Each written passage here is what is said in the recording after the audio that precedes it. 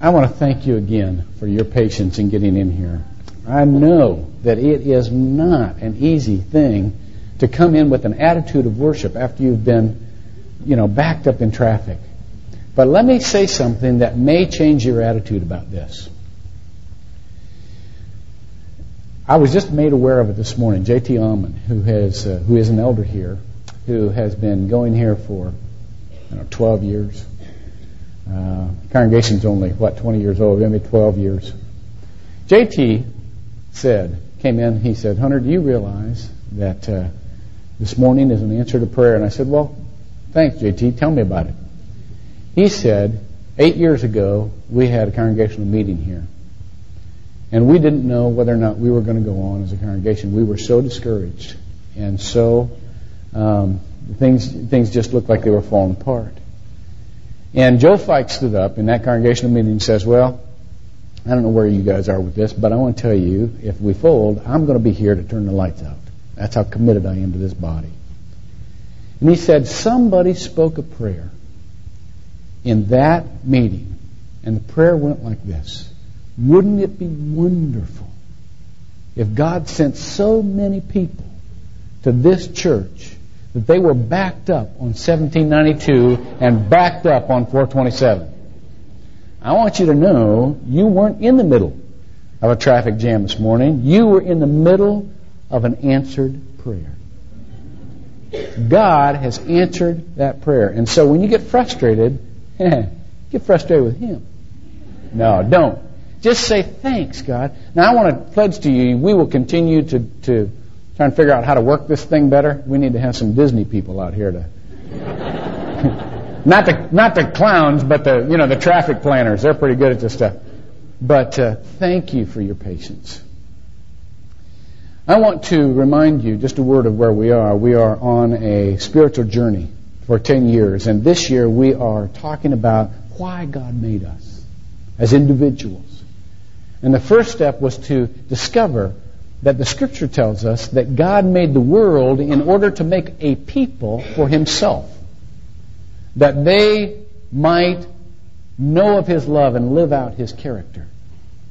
And He did that by establishing and initiating covenants all down through history.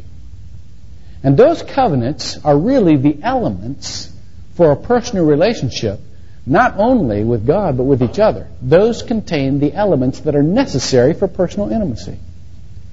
The first covenant, after we went through those covenants, I said, let me go back through them one more time to tell you some practical ways that they can relate to your lives. The first covenant was the covenant of hope. Remember that He made with Adam, standing in the garden. There he was, just barefaced in front of God and everybody, standing in front of his sin, or standing in his sin. And God said, someday there's going to come someone who's going to crush Satan's head. And that was the covenant of the promise of hope. And when I hear Christians talk about chosen and unchosen, chosen and non-chosen, we said last week that we are to regard all unbelievers as potential family because that covenant still applies to them. They are all our potential spiritual family, and that is how we will relate to people. Don't get ahead in your theology. Don't get ahead of God. We are relate to all people as potential family. Now, I want to take the second covenant this week, and it's a covenant of nature. And this sermon is kind of boring, so I'll try and get through it quickly. It's not got as many stories as usual, but it is so important. There are a couple of points in here I don't want you to miss. First of all, let me read that covenant to you.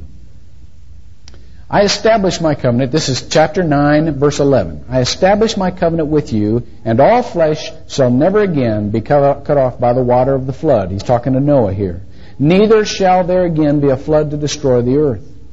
And God said, this is the sign of the covenant, which I am making between me and you and every living creature that is with you. Now listen to this. For all successive generations, you are still children of this covenant.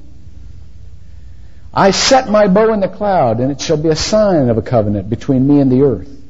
And it shall come about that when I bring the cloud over the earth, and the bow shall be seen in the cloud, and I will remember my covenant, which is between me and you and every living creature of all flesh. And never again shall the water become a flood to destroy all flesh. God's covenant in nature is essentially this. It says to us. God controls nature toward our remembrance of His care. That's essentially what that covenant does. God controls nature to our remembrance of His care. Now, I want to tell you three things this morning that God does with nature that connects us inexorably to this world. Number one, God reveals Himself through nature. I'm sure you've read many times Psalm 19. Listen to this. The heavens are telling of the glory of God, and their expanse is declaring the work of His hands. Day to day pours forth speech, and night to night reveals knowledge. Now look at this next verse, because it seems to say just the opposite. Listen. There is no speech, nor are there words. Their voice is not heard. In other words, there are some people who don't understand even the revelation of the heavens. That God, the Creator, is present in His creation and is communicating Himself to us. The first chapter of the book of Romans, verse 20 says, "For the invisible attributes of God are clearly seen through that which He has made, so that all may understand." None are without excuse. Or none have excuse. None are with excuse. Because God is so clearly seen in His creation. It says in Acts chapter 14, God does not leave Himself without a witness. For the seasons and the fruitfulness of those seasons satisfies us as to who the Creator is. And in Acts chapter 17, at the Mars Hill, if you turn to that, Acts chapter 17, in the Mars Hill sermon, he's telling to people who don't know who God is. Starting with verse 24. The God who made the world and all things in it. Here's the important phrase. I want you to remember this. Since He is Lord of heaven and earth, does not dwell in temples made with hands, and so on and so forth. God is Lord of heavens and earth. From the very beginning, in the beginning, God created the heavens and what? The earth. He is Lord of the heavens and the earth. And therefore, God shows Himself to us through His creation. Now, you can take this in a plenary sense. Anybody who has half a brain can look at the world and go, "Oh, yeah, fat chance this came together by chance." It wasn't until the modern scientific era, after 1800s, that we developed the reductionist tendency to isolate science from the broader question of creation. And with that became the blindedness that can only result from tunnel vision. And so therefore there are a few people today that cannot look at the world and see that this thing didn't come together by chance. Think about it just for a second. Some of you are insulted because Darwin said we have a common ancestry with the apes. I read a book by a microbiologist, John Medina, who says, well, when you're a microbiologist, you take it even further down the evolutionary scale. And there's only a combination of amino acids, and according to that, we have a common ancestry with Windex. I mean, you talk about an insult. If you think all of this came together by chance, he said, listen to this. As it has been worked out, there are people who actually like to think like this. I like to read it, but I can't imagine myself thinking like this.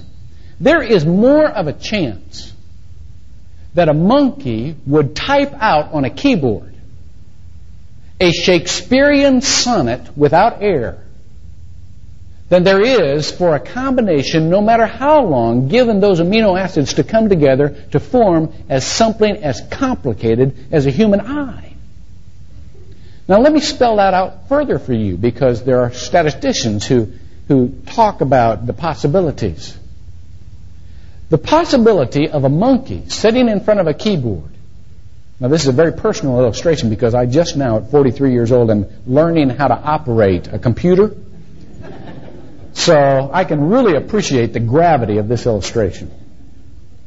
The possibility for a monkey to type out, forget the Shakespearean sonnet, type out the word monkey, 6-letter word without error, is approximately 1.5 times 10 to the 17th power. That is to say that if you could get a monkey to set at a keyboard and tap all over that keyboard, whatever, at the rate of twice per second, typing 8 hours a day, 5 days a week, you might get that creature to type the word monkey without error in 12 billion years.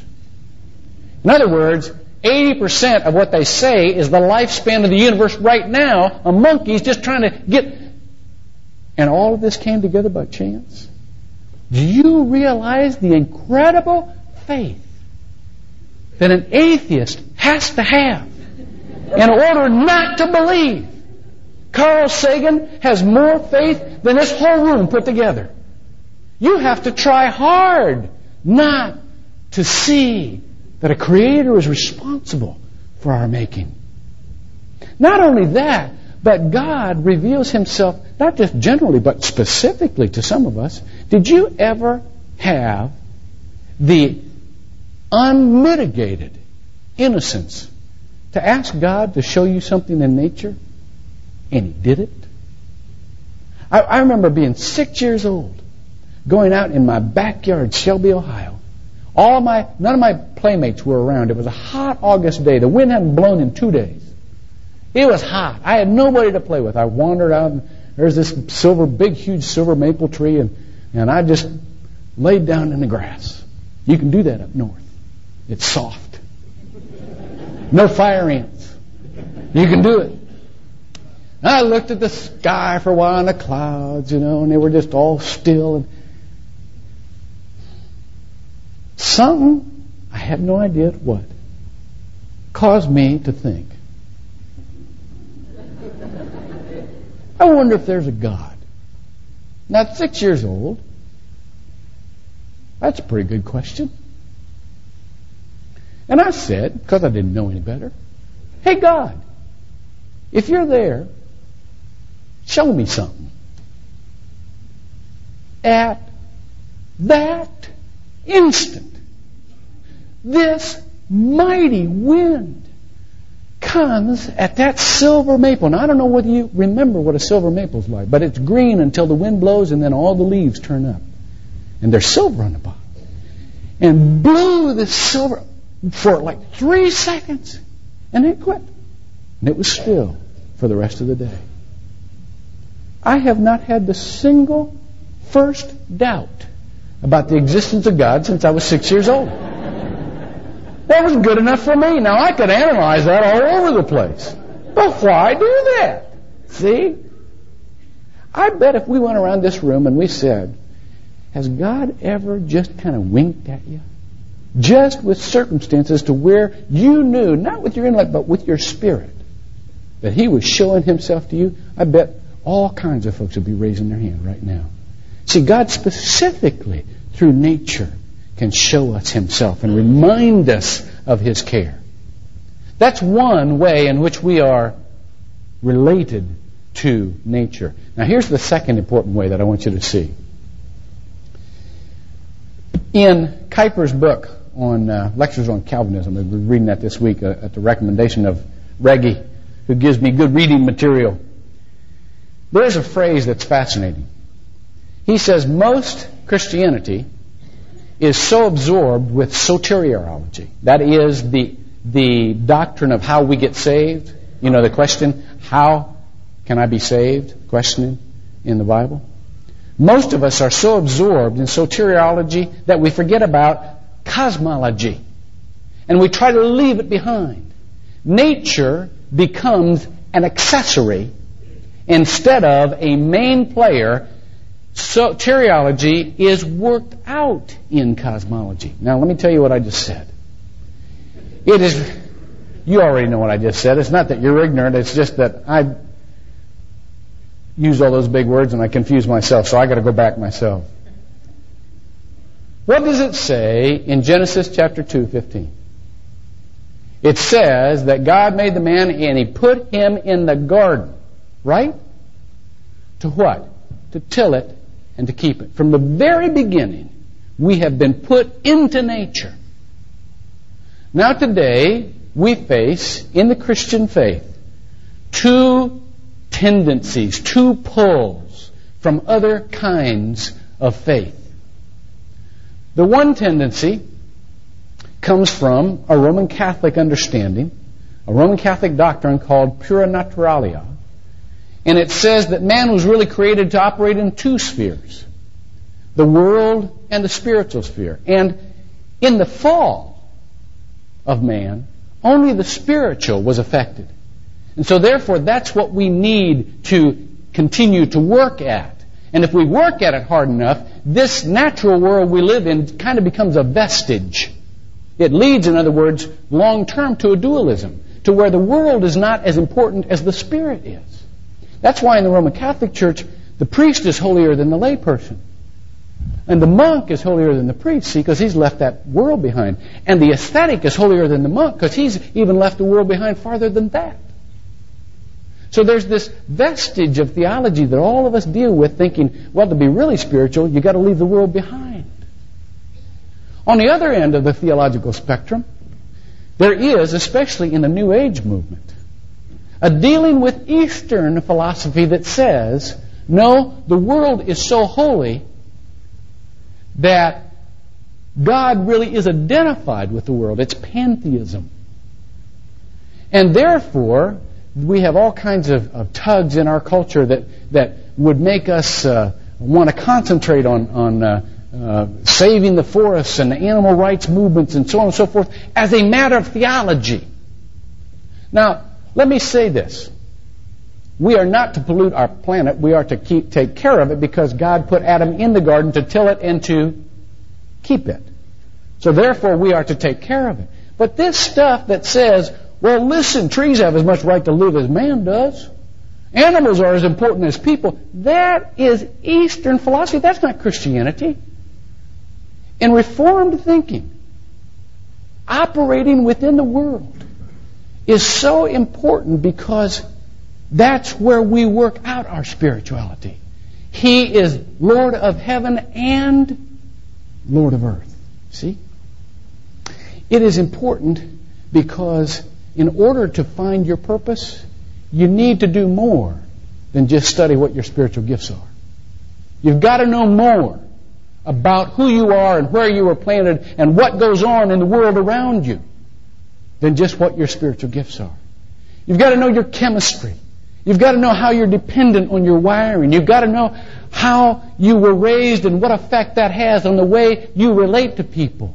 This clinical information is important, just as clinical information.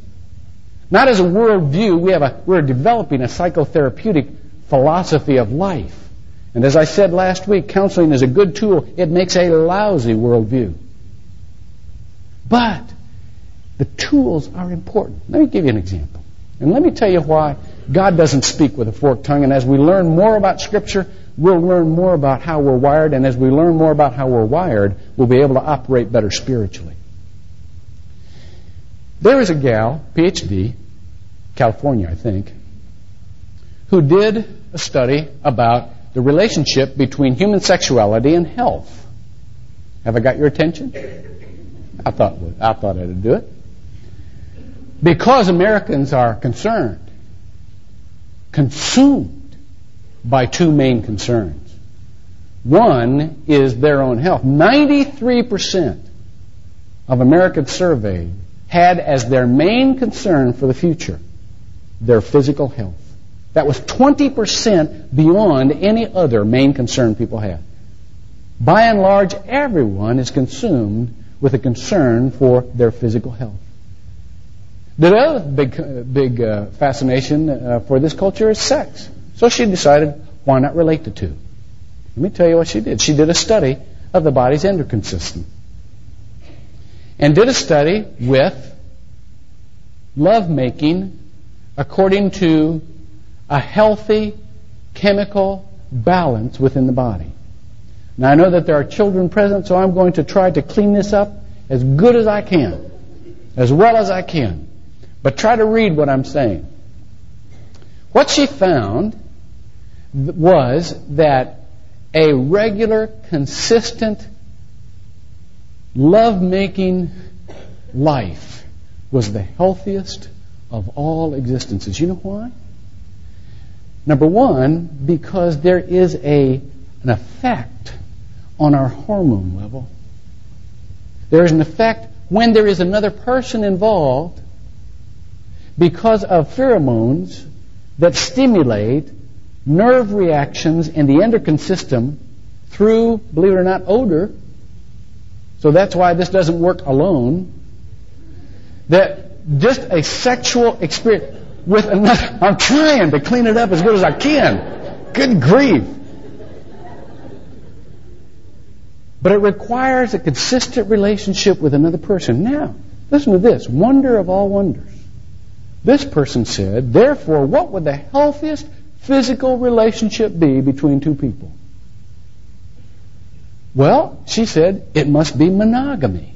She couldn't say marriage. That's a value judgment. Must be monogamy. Monogamy must be the healthiest relationship because that's when two people have consistent, intimate access to one another. What, she said, is the second healthiest relationship sexually or activity sexually? Would you like to guess? Celibacy. Why? Because you are not jerking those hormones around. You are not creating I'm trying to choose my word carefully here. Any word I give you can go off on fantasy island here, so I'm trying to really choose them carefully. You are not creating an irregular pattern that makes your body compensate for irregular activity. So she was saying the second healthiest. If you can't have that monogamous, Christians would translate that marriage relationship, would be celibacy. Now let me tell you why I bring this up at all.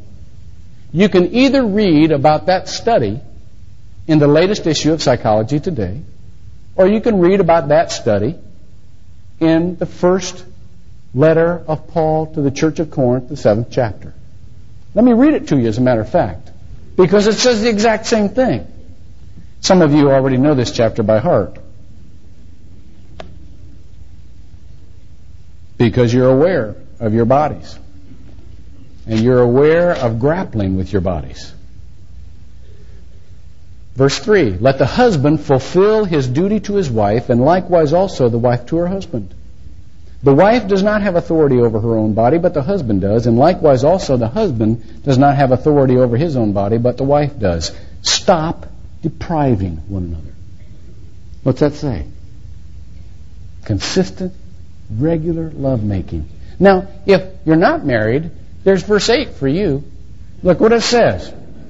But I say to the unmarried and to widows that it is good for them if they remain even as I, celibate. Those are the two choices. You can either get them out of Psychology Today or you can get them out of Scripture. God doesn't speak with a forked tongue. He made us to operate in a certain way. And the more we know about our bodies, the more we will know about the wonderful way He's put it into the pattern of His universe. There was a hymn popular at the beginning of the century. And the words to that hymn, the last stanza went like this. And let people learn who here shall meet that wisdom is with reverence crowned, and science walks on humble feet to seek the God that faith hath found. Isn't that neat? You see, we are tied in with nature, and the more we learn about our world, the more we will learn about the wonderful way God made us. Now, one more point, then I'll quit. It is so important to know that God gives us struggles in this world in order to have an effect on our spiritual life. Not so that we can escape it. Not so that we can turn our back on and say, well, praise the Lord, I don't want to face that. I'm going to run away from it. So that we can grapple with it. And there will be times that God is calling us to prayer, that He gives us exactly what our prayer is. Chapter 9 of the Gospel of John, first 3 verses. Jesus and His disciples happen upon a blind man, and the disciples ask a typical question. I don't know whether when things go wrong in your life, if you ask this question as I do, but most people do. They go immediately to searching for the cause. Why is it that this man was blind? Who sinned, him or his parents? That's what Christians do. They want to know what caused it. Whose fault is this? That's not how God thinks. Jesus responded, wasn't him or his parents. He never does give them a reason for it. God doesn't look to the cause, He looks to the effect. But it is so that the glory of God may be made manifest. You see? There are times when God, as a result of the intervention of prayer, He is allowed to come and change the nature of the problem. And God calls us to grapple with our problems in nature through prayer, in order that He might be made manifest. Now, there are times when the situation doesn't change so that we can. 1 Corinthians 12, 10 through 7, or 7 through 10. Talks about Paul's thorn in the flesh. I was sent a thorn, that Satan might buffet me, that I might not be exalted. See, there's the reason, there's the effect. And I prayed 3 times that it be taken away, and it wasn't. But God said to me, my grace is sufficient for you. My strength is made perfect in weakness. And therefore, Paul said, I glory in my weakness. There are times when the situation doesn't change, but the prayer is answered in another way because God has used nature again toward an effect that we did not anticipate. What am I saying to you? I'm saying this. It is important that all through our lives we grapple with the garden that we've been set in. We face it seriously and we look for what God is doing in that garden. Now you can do that 2 ways. One way is going to be a very frustrating way. And it's the way that some churches teach you, especially some charismatic churches. They say you can either get your answer in mind and pray for it. And if you don't get it, it's because you haven't had enough faith or somebody's sinning somewhere. Or there's another way. Let me teach you the other way because it's much more fruitful. And you will notice the answers of God and not just those that you've been looking for. I heard a story about a man who was buying all of his worldly goods through a catalog. Remember when you used to do that? Becky said that when she was growing up, they bought everything through the Sears catalog. Had everything. You know, they'd write it out the order. Well, he was doing that. At the bottom of the order page, there was a phrase. There was a question. If we don't have the goods that you have ordered, may we substitute? Well, this guy was kind of a black and white guy. He said, I know what I want. I don't want anything else. I know the price. That's all I want. So for a long time, he put no on that. And they either had it or they didn't. And if he got it, good. And if they didn't have it, they just said, we don't have it. One day, he got curious. So he began to put on the bottom of his order forms, yes, you may substitute. Well, the next time they didn't have one of his things, they sent him essentially the same thing that was twice the value of what he had originally ordered. Well, he thought that was pretty neat. So from then on, he kept putting yes at the bottom. If you don't have what I've ordered, you may substitute. And periodically, when they did not have what he asked for, he got something better. Could I give you a closing line right before the in Jesus' name, amen part that I think will be invaluable for you for the rest of your life? And it goes something like this. God, if you don't have what I ordered in your plan, you may substitute. Pray with me.